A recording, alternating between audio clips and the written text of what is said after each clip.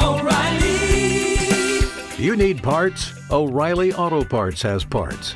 Need them fast? We've got fast. No matter what you need, we have thousands of professional parts people doing their part to make sure you have it. Product availability.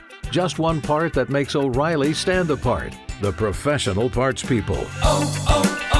O'Reilly Auto Parts. Right around the time the sun rose, the president using his favorite vehicle, Twitter, to weigh in on the firing of FBI Director James Comey, saying that he'll be replaced by someone who will do a far better job bringing back the spirit and prestige of the FBI.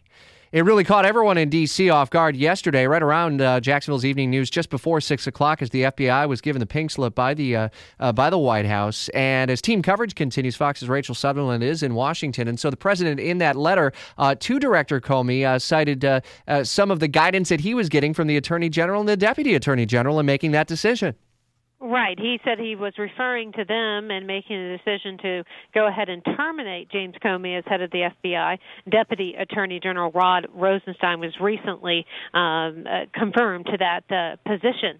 And the president saying that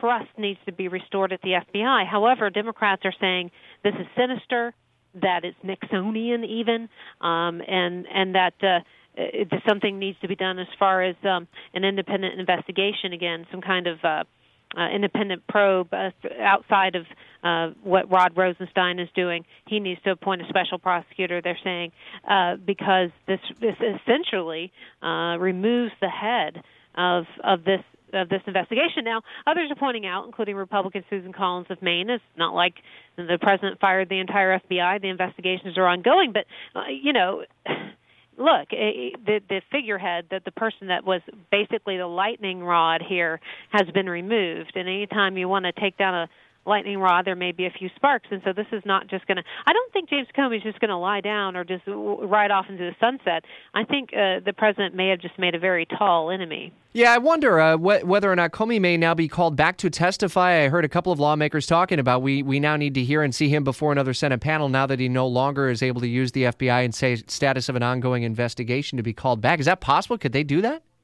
Oh, yeah, of course. They could. Yeah, absolutely. They could subpoena him. They could do a lot of things. Now, whether or not he would lawyer up or whatever he would do, I mean, that's all, projecting out into the future. But, yeah, you're right. They've already issued calls to bring him in. Imagine that hearing. Yeah, could you imagine that? We've already seen some electric hearings with that. Oh, my gosh. Well, the dust is still going to settle. Rachel and the team at Fox News is going to be updating us through the day today. Obviously, this story isn't going to go away over the next day, 2, 3, 4, and 5 days. So we'll be here and be bringing you updates throughout as Jacksonville's morning news continues. Rachel, thanks. Join us today during the Jeep Celebration event. Right now, get 20% below MSRP for an average of $15,178 under MSRP on the purchase of a 2023 Jeep Grand Cherokee Overland 4xE or Summit 4xE.